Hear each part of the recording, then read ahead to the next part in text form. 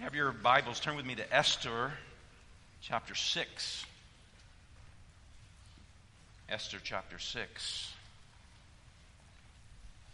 As we've been working our way through the book of Esther, we've seen that this book emphasizes the sovereignty of God in His providence.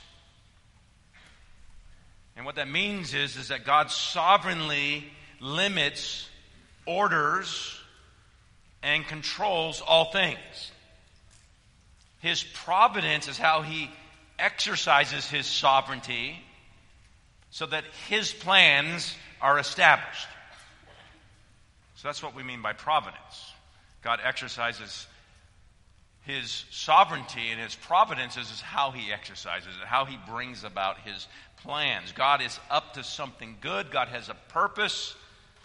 And so He limits and orders and controls all things for, this is His purpose, for His glory and for His people's good.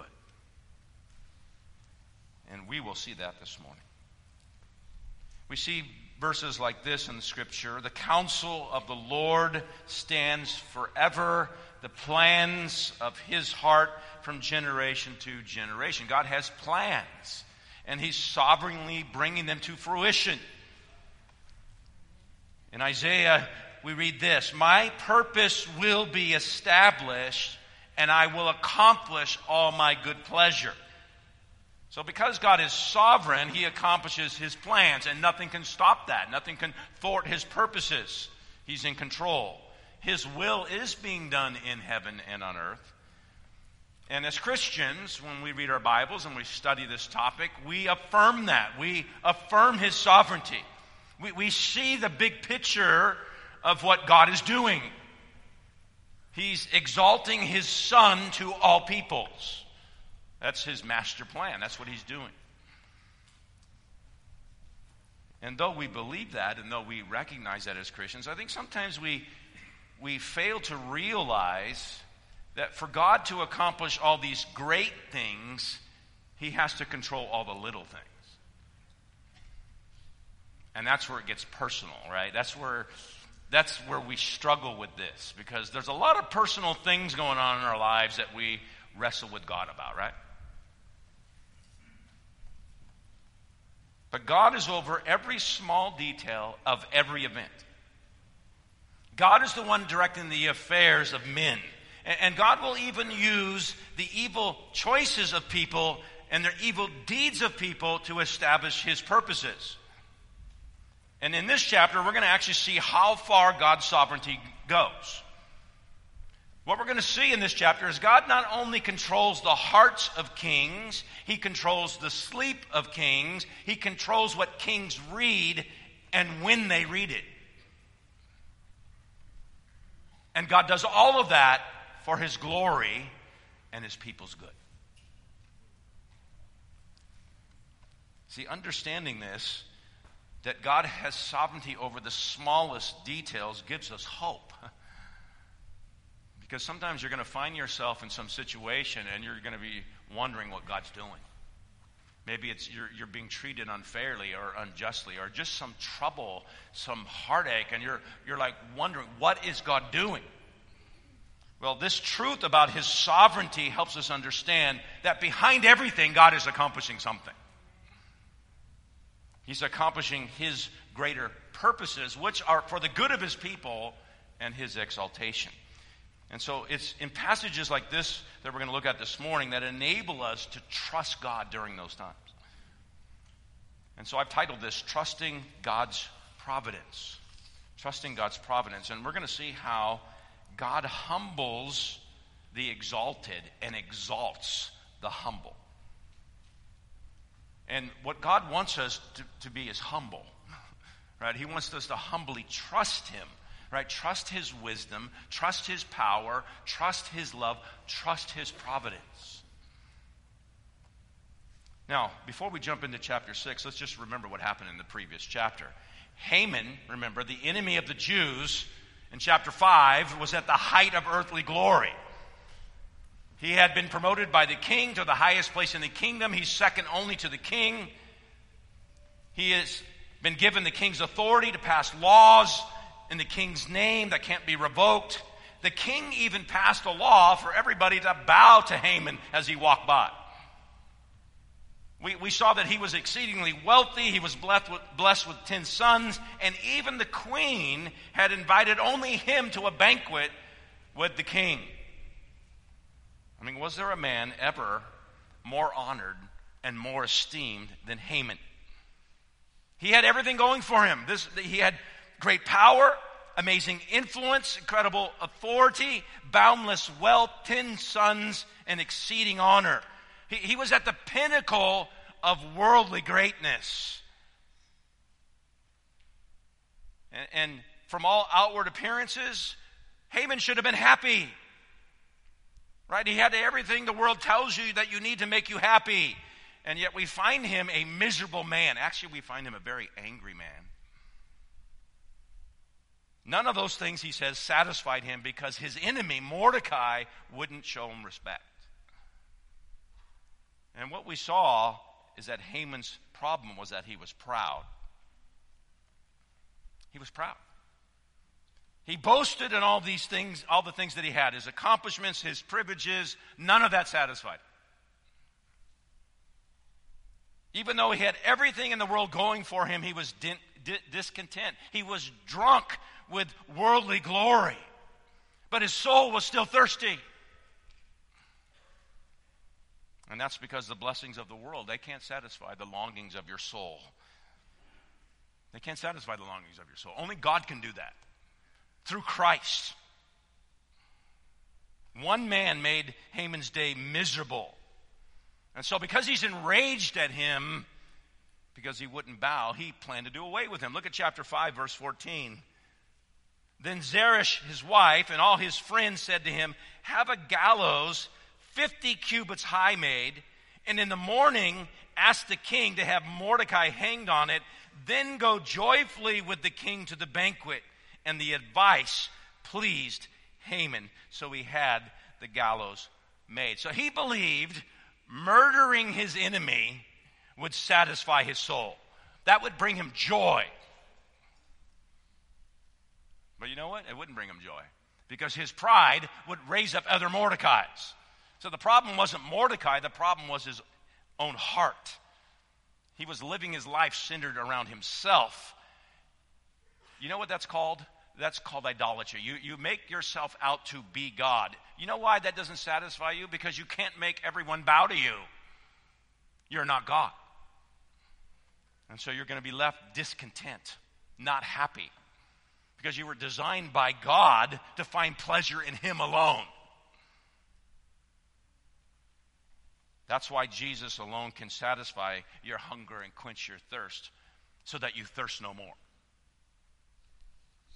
When you've tasted of Christ, you know what? All you want is more of Christ. And so pride doesn't lead to contentment or satisfaction. But because Haman was proud, he thought what would please him was Mordecai's head. He'd had enough of this man. The irony of this, remember, Haman had already gone to the king to get a law passed to kill all the Jews, which included Mordecai. So this man already had a death sentence on him. Oh, but Haman, he's discontent. He can't wait till the 12th month. I got to get rid of him now. He must die. And so he has a gallows built 75 feet high to hang him on. And he plans to go to the king in the morning and ask for Mordecai's head. And think about this. He's the king's favorite. So the king surely would grant him this one small request. I mean, the king already is allowing him to kill all the Jews. What's one more? So things are not looking good for Mordecai. How's he going to escape this situation? Who is there to help him? Listen, he's in an impossible situation. But nothing is impossible with God. Amen? See, nothing's impossible with God. And what chapter 6 reveals here is the providence of God and all the small details. And we're never even going to see God's name mentioned here, right? Oh, but we're going to see him at work. His providence, I think, is most clearly seen in this chapter. God is opposed to the proud. He gives grace to the humble. That's the theme of 5, 6, and 7. And in this chapter, we're going to see how God humbles the exalted and exalts the humble. And when you see that, the whole purpose of this is to help us trust God's providence. Wherever He happens to have you right now, trust His providence. So let's read what it says. Look at verse 1. During that night, now this is, remember, the day when Haman's going to come and ask for Mordecai's head. So this is the night before.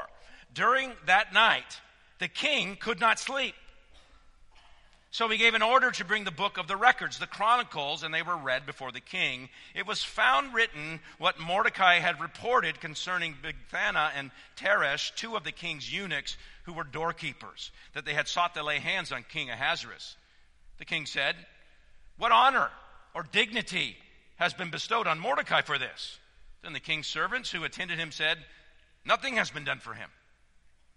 So the king said, "Who's in the court?" Now Haman had just entered the outer court of the king's palace in order to speak to the king about hanging Mordecai on the gallows which he had prepared for him. The king's servant said to him, "Behold, Haman is standing in the court." And the king said, "Let him come in." So Haman came in, and the king said to him, "What is to be done for the man whom the king desires to honor?" And Haman said to himself, "Who would the king desire to honor more than me?" Then Haman said to the king, "For the man whom the king desires to honor, let him bring a royal robe which the king has worn, and a horse on which the king has ridden, and on whose head a royal crown has been placed. And let the robe and the horse be handed over to one of the king's most noble princes, and let them array the man whom the king desires to honor, and lead him on horseback through the city square, and proclaim before him, 'Thus it shall be done to the man whom the king desires to honor.'" Then the king said to Haman, "Take quickly the robes and the horse, as you have said, and do so for Mordecai the Jew, who is sitting at the king's gate. Do not fall short in anything of all that you have said." So Haman took the robe and the horse and arrayed Mordecai and led him on horseback through the city square and proclaimed before him, "Thus it shall be done to the man whom the king desires to honor." Then Mordecai returned to the king's gate, but Haman hurried home, mourning with his head covered. Haman recounted to Zeresh his wife and all his friends everything that had happened to him. Then his wise men and Zeresh his wife said to him, "If Mordecai, before whom you have begun to fall, is of Jewish origin, you will not overcome him, but will surely fall before him." While they were still talking with him, the king's eunuchs arrived and hastily brought Haman to the banquet which Esther had prepared. This is a great story, huh? Haman exalted himself, so God opposed him. Mordecai was humble, so God exalts him. One's on the way up, the other's on the way down. And so what we're going to do here is we're going to just kind of walk through this, and we want to see how God orchestrates all things, all the small things, so that His plan is accomplished, and so that we would trust Him. So that we would trust Him. So first, to trust God, you must know this: God exerts control over all events. That's what you got to know. God exerts control. If you're going to trust God through all what you're going through right now, you got to know God exerts control over all events. Remember Haman's plan, right? He's going to go to the king bright and early in the morning to ask to hang Mordecai. I mean, this is serious. This is urgent. For Mordecai to be saved, God must act now. But what can God do? How is He going to get Mordecai out of this situation? Has the devil gained the upper hand? And of course, we just read the story. We know, no, God's not fretting. He easily saves Mordecai. Why? Because God is sovereignly controlling every little event to get His man delivered. And beloved, God will do that for you. so you don't have to worry.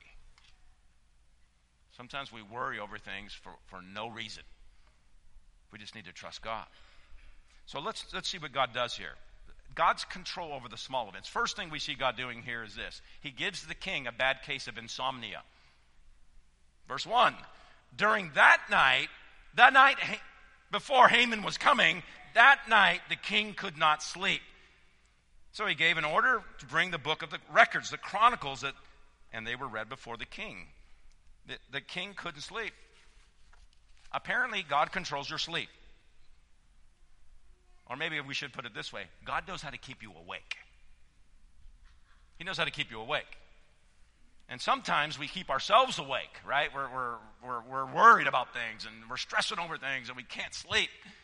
But at other times you may be dead tired and for some reason you can't sleep and God's going to keep you awake. He wants you to meditate on Him and His Word. And sometimes He keeps you awake because that's the only time He seems to be able to get your attention. The psalmist says, I meditate on you in the night watches. That's Psalm 63, but it's repeated several times.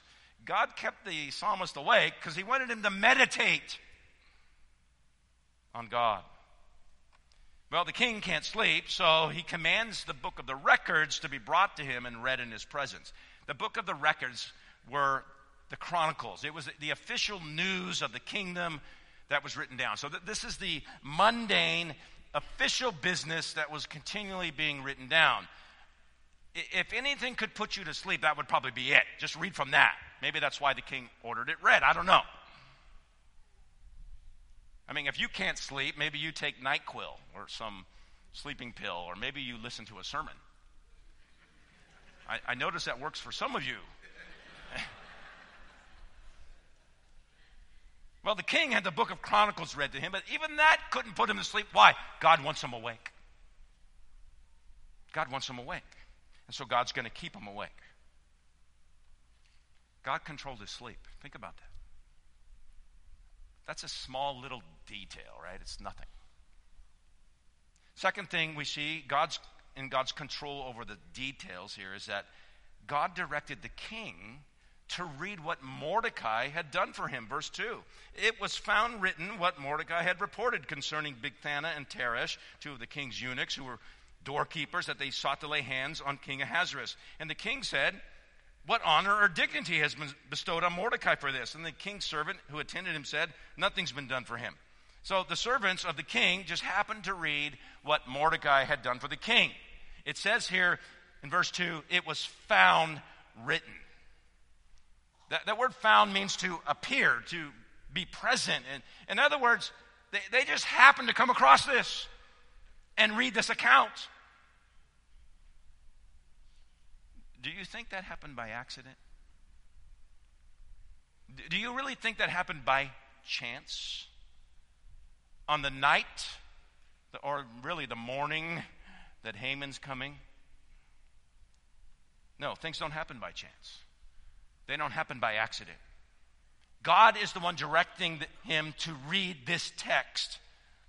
I mean, why didn't the king read about someone else who had done something for him? Why did he happen to read about Mordecai? Well, he happened to read about Mordecai because he's in great danger. And God's about to rescue him. But God is not just about to rescue him. God's going to exalt him. And so, God directs the king to read how Mordecai saved his life. Now, what's interesting about this is that Mordecai had saved the king's life back in chapter 2, remember? That was 4 years prior to this event. So how did they happen to pick the one book that had Mordecai's name written in it? I mean, this may have been the only book his name had been written in. And I'm sure it wasn't a very long entry. It's probably just a scribble somewhere. But do you see how God providentially controls even the minutest details?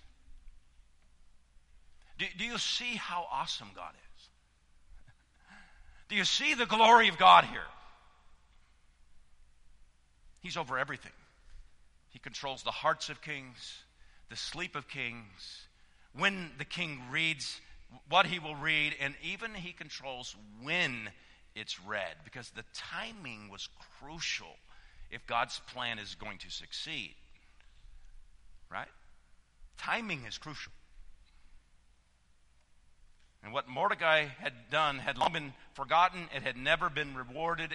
And that was actually very unusual because Persian kings were known to be generous in rewarding loyal actions. Now let's just bring ourselves into the picture here, right? There's going to be times when you do something and you're totally overlooked. You've probably had that happen to you. You're going to do something that should have been rewarded or at least acknowledged, but you're forgotten. You're just passed over. You're ignored. I've seen that happen in the workplace. I've seen that happen in the church, right? So someone is just faithfully serving. They're always doing things in the background, and it all seems to go unnoticed. Listen, it doesn't go unnoticed. God sees it all. And God doesn't forget. Hebrews tells us, God is not unjust, so as to forget your work and the love which you have shown toward his name in having ministered to and in still ministering to the saints. God doesn't forget. He sees that. He sees what you're doing. He sees your service in his name. So you may go unnoticed, but the author of Hebrews puts God's character on the line, doesn't he? He's not unjust. That means he's just. And so because he's just, he's going to reward you in due time. Amen? At the right time. Because timing is critical. Timing is critical to bring about the greatest good. That's what God's concerned about. There's something bigger going on here than you and I. And it's to bring about the greatest good so God gets the greatest glory. So the king may have forgotten what Mordecai had done. God didn't forget. And God brings this up precisely at the right time because his timing's perfect. So maybe you're overlooked with something. God never overlooks. He never forgets. And someday he will reward you, and your reward will be way out of proportion than what you did. And the result will be you'll give him praise. You'll give him thanks. So we could trust his providence. So when we see things like this, we could trust him. God knows what he's doing. And so the king wants to know what honor or dignity has been bestowed on Mordecai. He's found out nothing's been done, and that's had to surprise him. This man saved my life, and I didn't honor him? Well, it's time to show him honor. And what a reminder for us, right? If someone has done something kind to you, it's appropriate to show your appreciation and gratitude. That is appropriate. And I would say this is especially true of the Lord Jesus, isn't it? Right? Has Jesus shown you a kindness? And if you understand what Christ has done for you, if you understand the greatness of his person, the God who spoke everything that you see into existence, the God who upholds all things, the God who then humbled himself to take on humanity to die in your place. When you grasp the significance of that, you want to show him gratitude. Paul says it this way in Romans, that you present your body as a living sacrifice which is pleasing to God. I mean, what a image, right? A sacrifice was something that was killed, right? He says, no, you're a living sacrifice. What does that mean? You die to self. You deny yourself and you live for Christ and his glory. Why? He deserves that. He's worthy of that. That's what you show gratitude for Christ's glory and his kindness. That's the appropriate response. Let's think for a moment. Consider just what's Mordecai been doing the past 4 years since he saved the king's life and never got rewarded. Well, verse 10 says he was sitting at the king's gate. That's where he had his job. There's no mention in the text anywhere of him sulking or pouting or complaining that he never got rewarded or promoted or recognized. And yet, how often do we hear, right, in the workplace, sometimes even in the church, where people are grumbling and complaining because they got passed over for a promotion or reward? Well, that's not what Mordecai did. Apparently, it was business as usual for him. He just went about his job. And you know what that reveals? His humility. And it reveals his humility. He's going to let God exalt him in due time. And God will. And that's the posture we're to have, that God wants us to have. When you go through something where you've been overlooked, humble yourself under the mighty hand of God, and he will exalt you at the proper time, 1 Peter 5. He's going to do that. Just humble yourself, and he will reward you. We must never think we're a victim of circumstances. I mean, that's the language of the world, right? I'm just a victim of circumstance. No, God is in control. God sees. God knows. He will exalt the humble at the proper time. Let's also consider something else here. Why did God wait to exalt Mordecai? Why did he wait? Well, we know from the story that God postponed exalting him to a certain time, the right time, so God would be glorified in saving Mordecai and then exalting him. See, God waited to exalt him because he wanted to humble Haman. God has a bigger plan here. God is going to take the enemy of the Jews and turn his evil plans on his own head, so God is exalted and saves his people. And all of God's people will see that, and they will marvel at his wisdom and his power and his majesty. You see, God's purpose with Mordecai was greater than Mordecai. This was about exalting his name to his people, and he's going to do that through Mordecai at the proper time, at the right time. And we read this now, 2,500 years later, and we're still praising God for what he did, right? We see it. And that's what God wants us to see. So God's plans are bigger than us. So there may be things happening in your life, and you're not sure what's going on, but God has a greater purpose than just you and mine. And so, yes, God is going to work out all things together for good for those who love God, but God's going to do it in such a way that his greater purposes are also accomplished. So that we can cry out with Paul, "Oh, the depths of the riches, both of the wisdom and knowledge of God. How unsearchable are his judgments, how unfathomable his ways. For who has known the mind of the Lord, or who has become his counselor? Oh, who has first given to him that he might be paid back to him again? For from him and through him and to him are all things. To him be the glory forever and ever. Amen." Right? Only a mighty, majestic, all-powerful God can do things like that. And that's why we praise him. That's why we sing. Right? Because he alone is worthy. And so God waited to exalt Mordecai. But the other thing we see here is this. He didn't wait too long. He didn't wait too long. Because if he would have delayed one more day, even one more hour, it would have been too late for Mordecai. His timing was perfect. God's not asleep. God is not uninterested in you. God is not on vacation. No, he sees what's going on. He's watching over you. And he sees what you're going through, and he will deliver you in his perfect timing. And sometimes he waits to the last hour. Sometimes to the last minute. Things are not looking very good, God. If you could come now, that would be great. And sometimes he does that. He waits like right up to the last moment so that he gets the most glory. That's why he does it. This is all for his glory, all for the good of his people.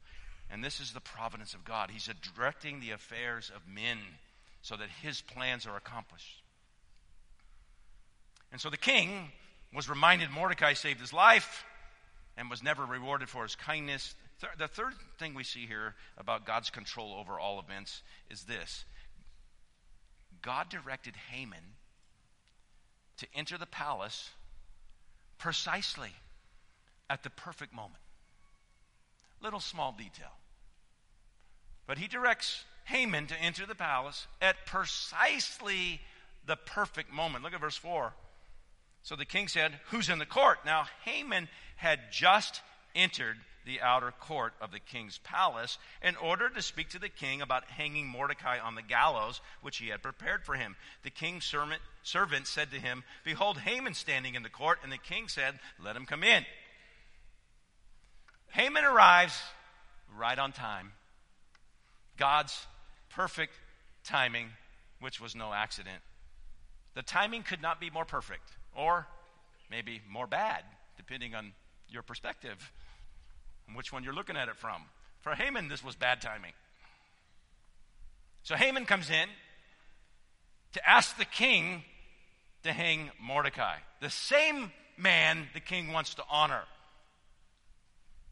So my question is this: how did Haman happen to walk in at that moment? Why didn't someone else walk in before him?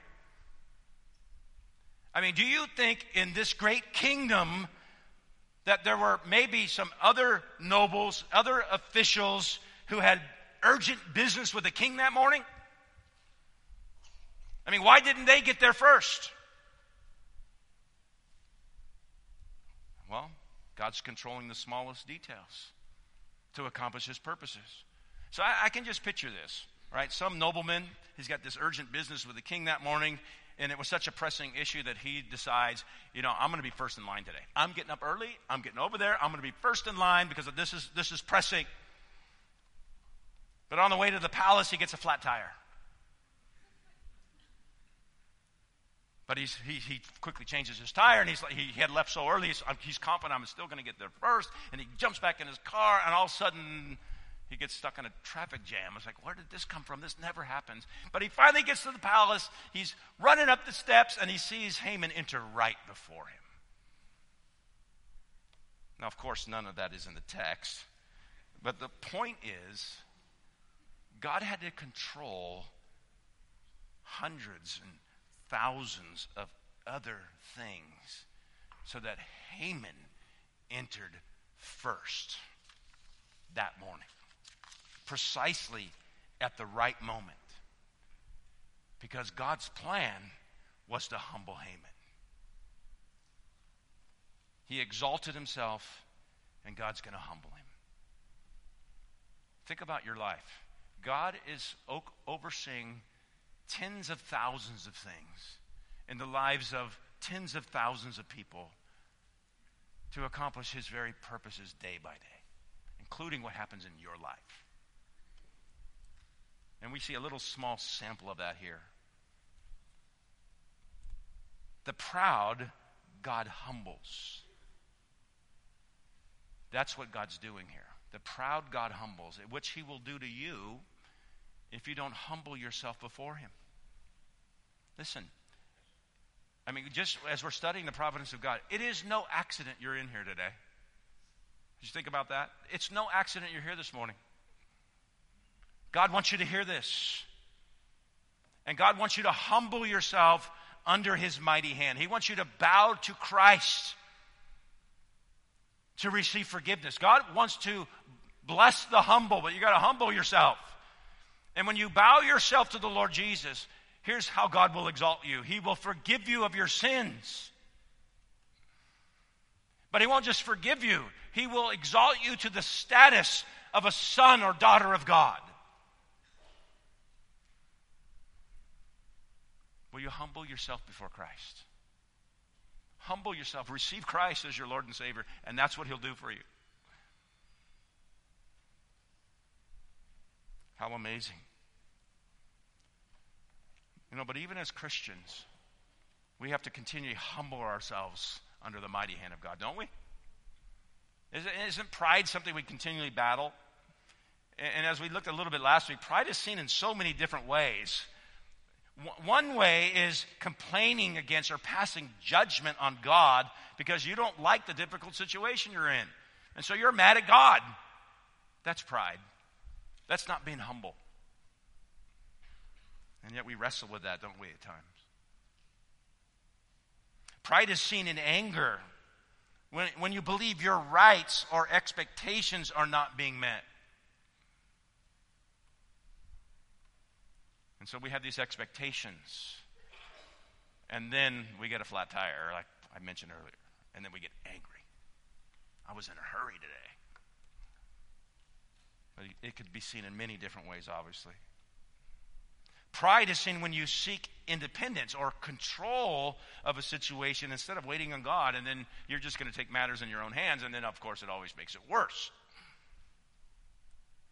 Pride is seen in resisting authority, whether at work when your boss tells you to do something a certain way and you refuse, or sometimes it's seen in the church, right, when elders want to do something a certain way and you simply refuse to comply. See, those are all examples of pride. God opposes the proud.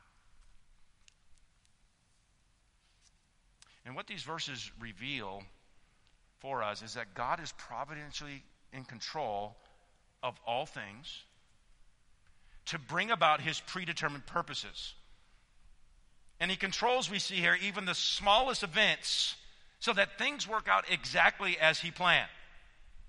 And we see his hand here controlling seemingly unimportant, trivial events like being able to sleep or not, directing what someone reads, orchestrating who walks into a building at the right moment, and controlling 10,000 other things. He's working all these things out for his good, for his glory, for our good. And so we can take comfort in that. Right? You can rest in that. Rest in that. You don't have to be anxious. Nothing happens by accident. There's a divine purpose that God is accomplishing. He's at work, even if you can't see what he's doing. Now, secondly, to trust God, see how God employs a person's pride against him. Right? This is where it gets funny. But see how God employs a person's pride against him. Look at verse 6. So Haman came in, and the king said to him, "What is to be done for the man whom the king desires to honor?" And Haman said to himself, "Who would the king desire to honor more than me?" Then Haman said to the king, "For the man whom the king desires to honor, let him bring a royal robe which the king has worn, and the horse on which the king has ridden, and on whose head a royal crown has been placed. Let the robe and the horse be handed over to one of the king's most noble princes, and let them array the man whom the king desires to honor, and lead on horseback through the city square, and proclaim before him, 'Thus it shall be done to the man whom the king desires to honor.'" So here's Haman, right? He's coming this morning. He comes into the court. He's coming to ask the king a favor. Now, I'm sure the king was used to that. Right? This happens every day, right? People are always coming to the king asking for a favor. And so Haman's brought in, but instead of asking Haman what he wanted, the king asked Haman a question. Actually, he asked him for some advice. But I don't want you to miss that, right? Even this small detail of who asked the question first was important. Right? God's overseeing the details of who spoke first. Before Haman could speak, the king wants to know what should be done for the man he wants to honor. Again, I just want you to notice, why did the king say, what is to be done for the man the king wants to honor? Why didn't he just say, what should be done for Haman or Mordecai, who the king wants to honor? Why doesn't he mention his name? So again, even the choice of words, we see the providence of God. The words that come out of your mouth, who speaks first, all under God's control. Well, Haman, we see here, is so full of himself that he thinks the king would only want to honor him. I mean, who would have thought? There's no one greater than me. in this whole kingdom. And that's what arrogant people assume. They have such a high opinion of themselves, they believe everyone else does too. Pride goes before destruction. A haughty spirit before stumbling. And we laugh at this, right? We see this, we laugh, and yet having a high view of ourselves is probably something most of us have struggled with at one time or another, I would imagine, right? I mean, Paul told the Romans, "For through the grace given to me, I say to everyone among you, not to think more highly of himself than he ought to think, but to think as to have sound judgment as God has allotted to each a measure of faith." Paul says, don't think more highly of yourself than you ought to. So if he has to command them not to do that, then obviously that's something we struggle with. Don't overestimate yourself. Don't value your abilities or gifts or worth, but make an accurate estimate of yourself. As my pastor used to tell us, we're all replaceable parts. That's good to remember that. Well, when Paul says that to the Romans, when he says don't think too highly of yourself, he's talking about the giving of spiritual gifts. I mean, think about that. Gifts are something given. They're not something earned. They're something given by God's grace. So why are you thinking so highly of yourself? Why do you think you're something important? Because you have this gift that was given to you. Galatians says this, if anyone thinks he's something when he's nothing, he deceives himself. Don't think you're something when you're nothing. Or as Paul asked the Corinthians, what do you have that you did not receive? I mean, everything you have, Corinthians, you're boasting in all these things, but remind yourself of something. What do you have that you haven't received? Well, I received everything. Yep. Quit your boasting. Everything you have, your life, your breath, your intellect, your gifts, your opportunity, all that's given to you by God. So have a right perspective of yourself. Why are you boasting? Think as to have sound judgment, Paul says. Instead of being proud, be grateful and humble. Haman was arrogant. And so God's going to use his pride to destroy him.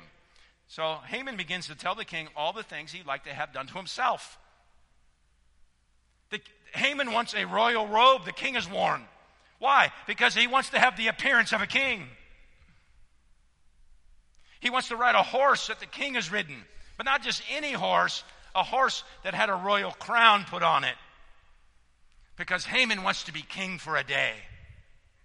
Oh, but even that's not enough. Get one of your most noble princes and have him lead the man you want to honor around the city square and make this pronouncement over and over. This is what shall be done for the man the king wants to honor. Because I want to be paraded around the city square so that everybody can see me. Everybody can see how great I am, how awesome I am. And he even picked one of the most noble princes to do this because I'm so far above everybody else. I. Sounds like Satan, right?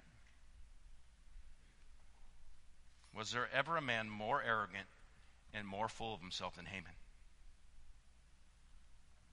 And yet, I think if we're honest, we would have to confess that sometimes we've had thought highly of ourselves like this. And that's seen in our selfishness. It's seen in that we don't prefer others. It's seen in that we don't serve others. We don't serve people in our home. We don't serve people in the church. We don't serve people at work. We're just about us. You know, when we were in chapter 5, I thought Haman was at the pinnacle of earthly glory. When he was boasting to his wife and friends about how great he was. He had climbed to the top of the Empire State Building. But now we see that wasn't enough. This week, he has climbed to the top of the lightning rod that's on top of the Empire State Building. And we're going to see how quickly God brings him down with just one bolt of lightning. He's going to come crashing like a rock. And God will bring him down. And all God had to do was bring him down was just use his own pride against him. That's all God had to do. I mean, it's pretty funny if you think about it. He just used his own words, his own pride against him. Now, you may know some people who are arrogant, who are boastful. Maybe you're in a situation where that person is constantly mocking you and belittling you, and they're making your life miserable. You don't have to fret over them. You don't have to fret. They may have favor with your boss, or in this case, favor with a sovereign king. They may want your head. But see, God knows how to take their pride and use it against them. So don't fret, don't worry, pray and wait and see what God does. Now, third, to trust God, we want to see how God exchanges the circumstances of the proud with the humble. God exchanges the circumstances of the proud with the humble. Look at verse 10. Then the king said to Haman, "Take quickly the robes and the horse, as you have said, and do so for Mordecai the Jew, who's sitting at the king's gate. Do not fall short in anything of all that you have said." So Haman took the robe and the horse and arrayed Mordecai and led him on horseback to the city square and proclaimed before him, "Thus it shall be done to the man whom the king desires to honor." Oh, isn't this great? I mean, God has turned the table on Haman. And here we see the humor of God. He sits in the heavens and laughs. The devil plots against God. The wicked plot against the righteous. They gnash their teeth at them. The Lord laughs at him. Why? Because he sees his day coming. God sees it all coming. And so when the wicked devise evil against you, God sits in the heavens and laughs. And so you can plot all you want. You can plan all you want. God says, "I'm going to have the last laugh." Why? Because I'm the one providentially controlling everything. He sees your day coming. And he knows how to humble the arrogant. He will humble those who exalt themselves. And if you're one of those people who continue in your arrogance against God, God knows how to bring you down. He knows how to bring you down. That's what he did with Haman. But here I find what's interesting is how God brings him down. Because God doesn't bring him down all at once. No. Haman must first honor Mordecai. Did you see that? God could have just had him wiped out right then.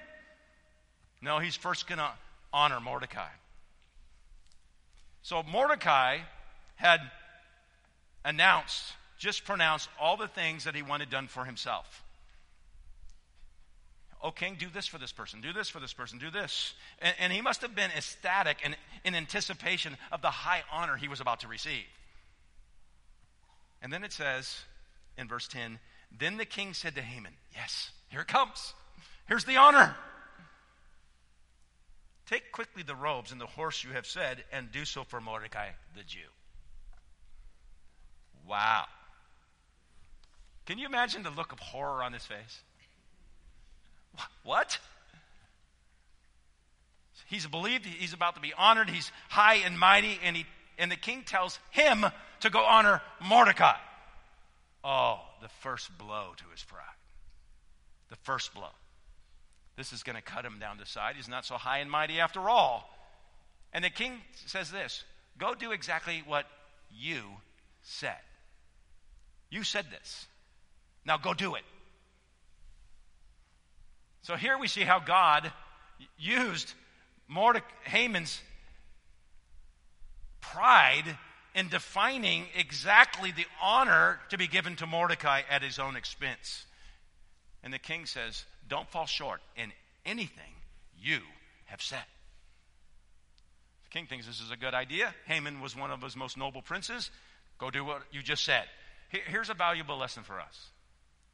Here's a valuable lesson.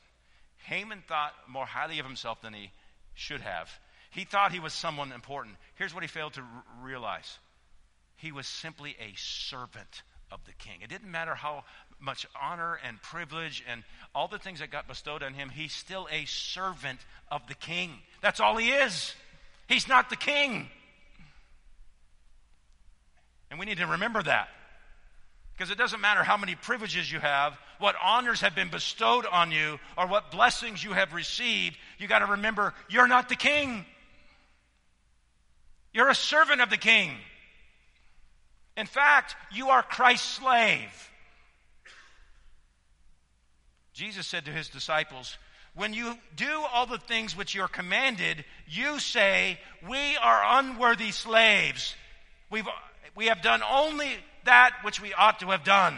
We're just unworthy slaves. Do you realize that? You're a sinner saved by grace. An unworthy slave. So even though God throws all these blessings on you because he's generous and kind, just remember who you are. An unworthy slave. I get to be a slave of Christ. Praise the Lord. I'm happy doing that. Just be amazed that you get to be his slave. And so because Haman was a servant, the king ordered him what to go do. Go honor Mordecai. So here we see what God has done, don't we? Haman came into the presence of the king to ask for Mordecai's head. But before he can ever even speak and make his request, he finds himself now having to honor the man he hates. Now, you got to remember the background of all this, right? Haman had just built a gallows 75 feet high to hang Mordecai on. The whole city knows about this, right? When you're driving down the hill into Vallejo and you can look over to Six Flags, you can see the roller coasters, right? They're really tall. Well, this guy built a gallows 75 feet high. Everybody saw it. And they knew what it was for. It was the talk of the town.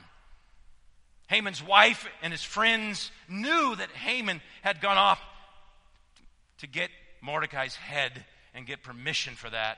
There was great anticipation. There's excitement that morning. This is going to be a good day. Haman's going to get his sweet revenge.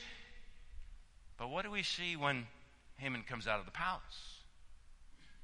Is he with Mordecai? Oh, yes, he is. But wait a minute. What do you see? Haman took the robe and the horse and arrayed Mordecai and led him on a horseback to the city square and proclaimed before him, this shall be done to the man whom the king desires to honor. Do you see what's happened here? He's become the servant of Mordecai. Isn't God funny? God's sitting in the heavens. This is just making him laugh.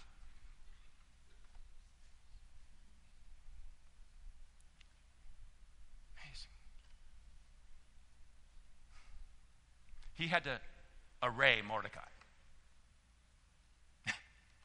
The man he wants to kill, he has to put the royal robe on. He's got to help him get on the horse. He's got to lead him around. Think about that. He's leading him around the square where everyone was supposed to bow down to him. The only one who never bowed down to him was Mordecai, and he's leading around Mordecai. Just think what everybody's thinking. Think of the shame, the humiliation,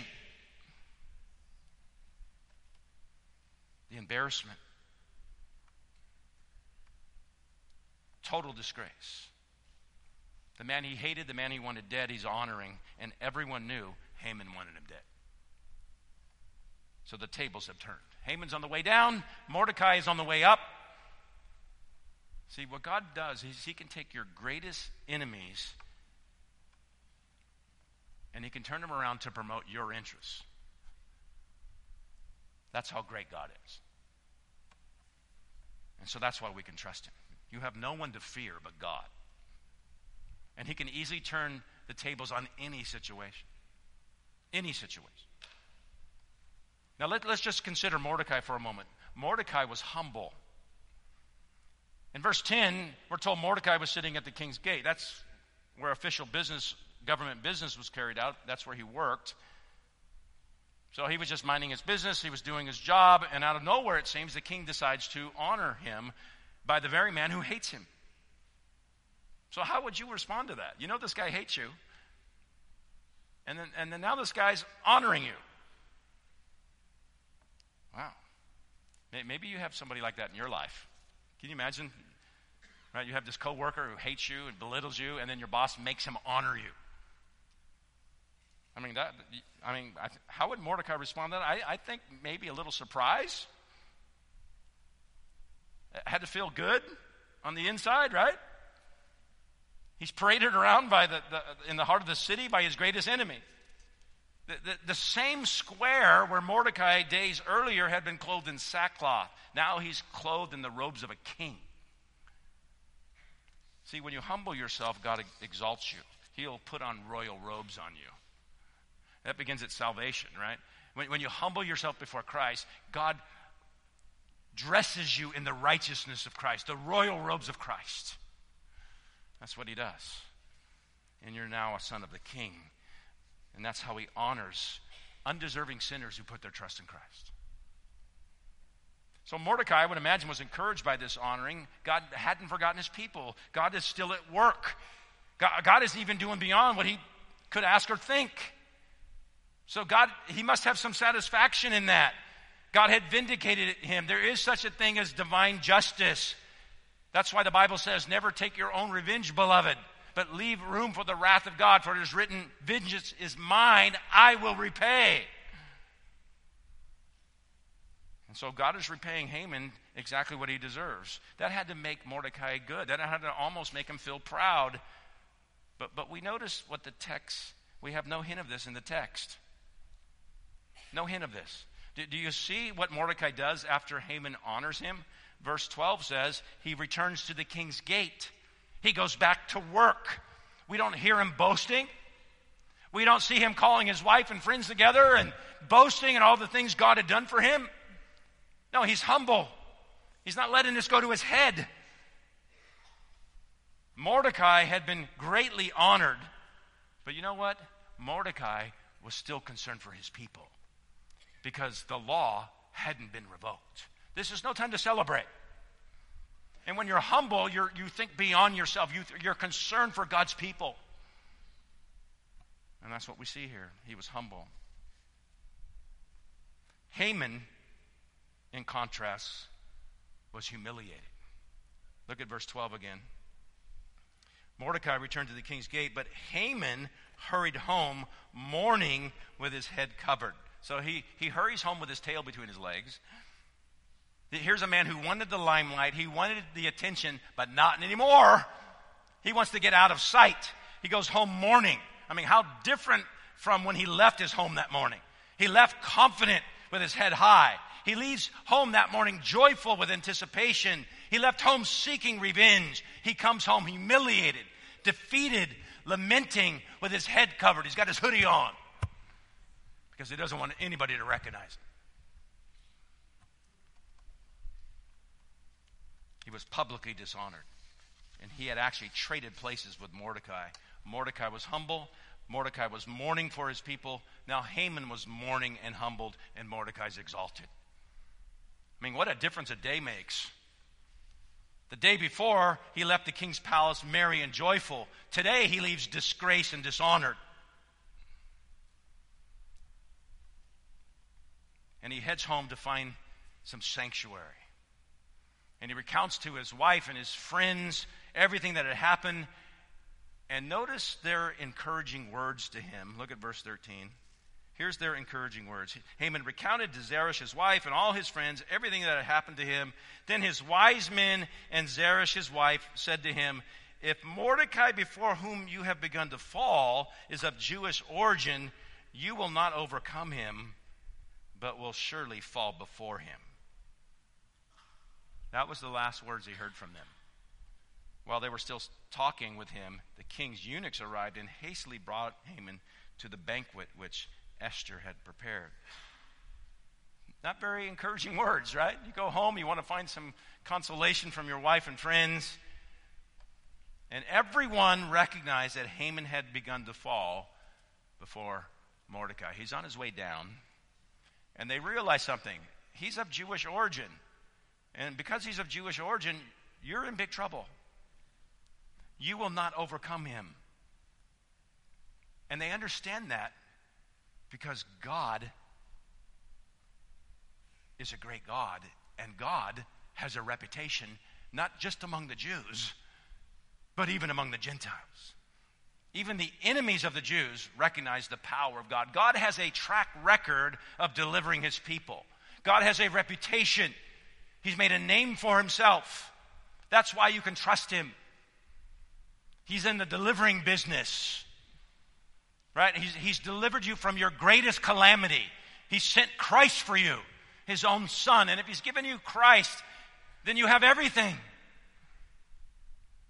And so you can trust him. So it doesn't matter what you're going through.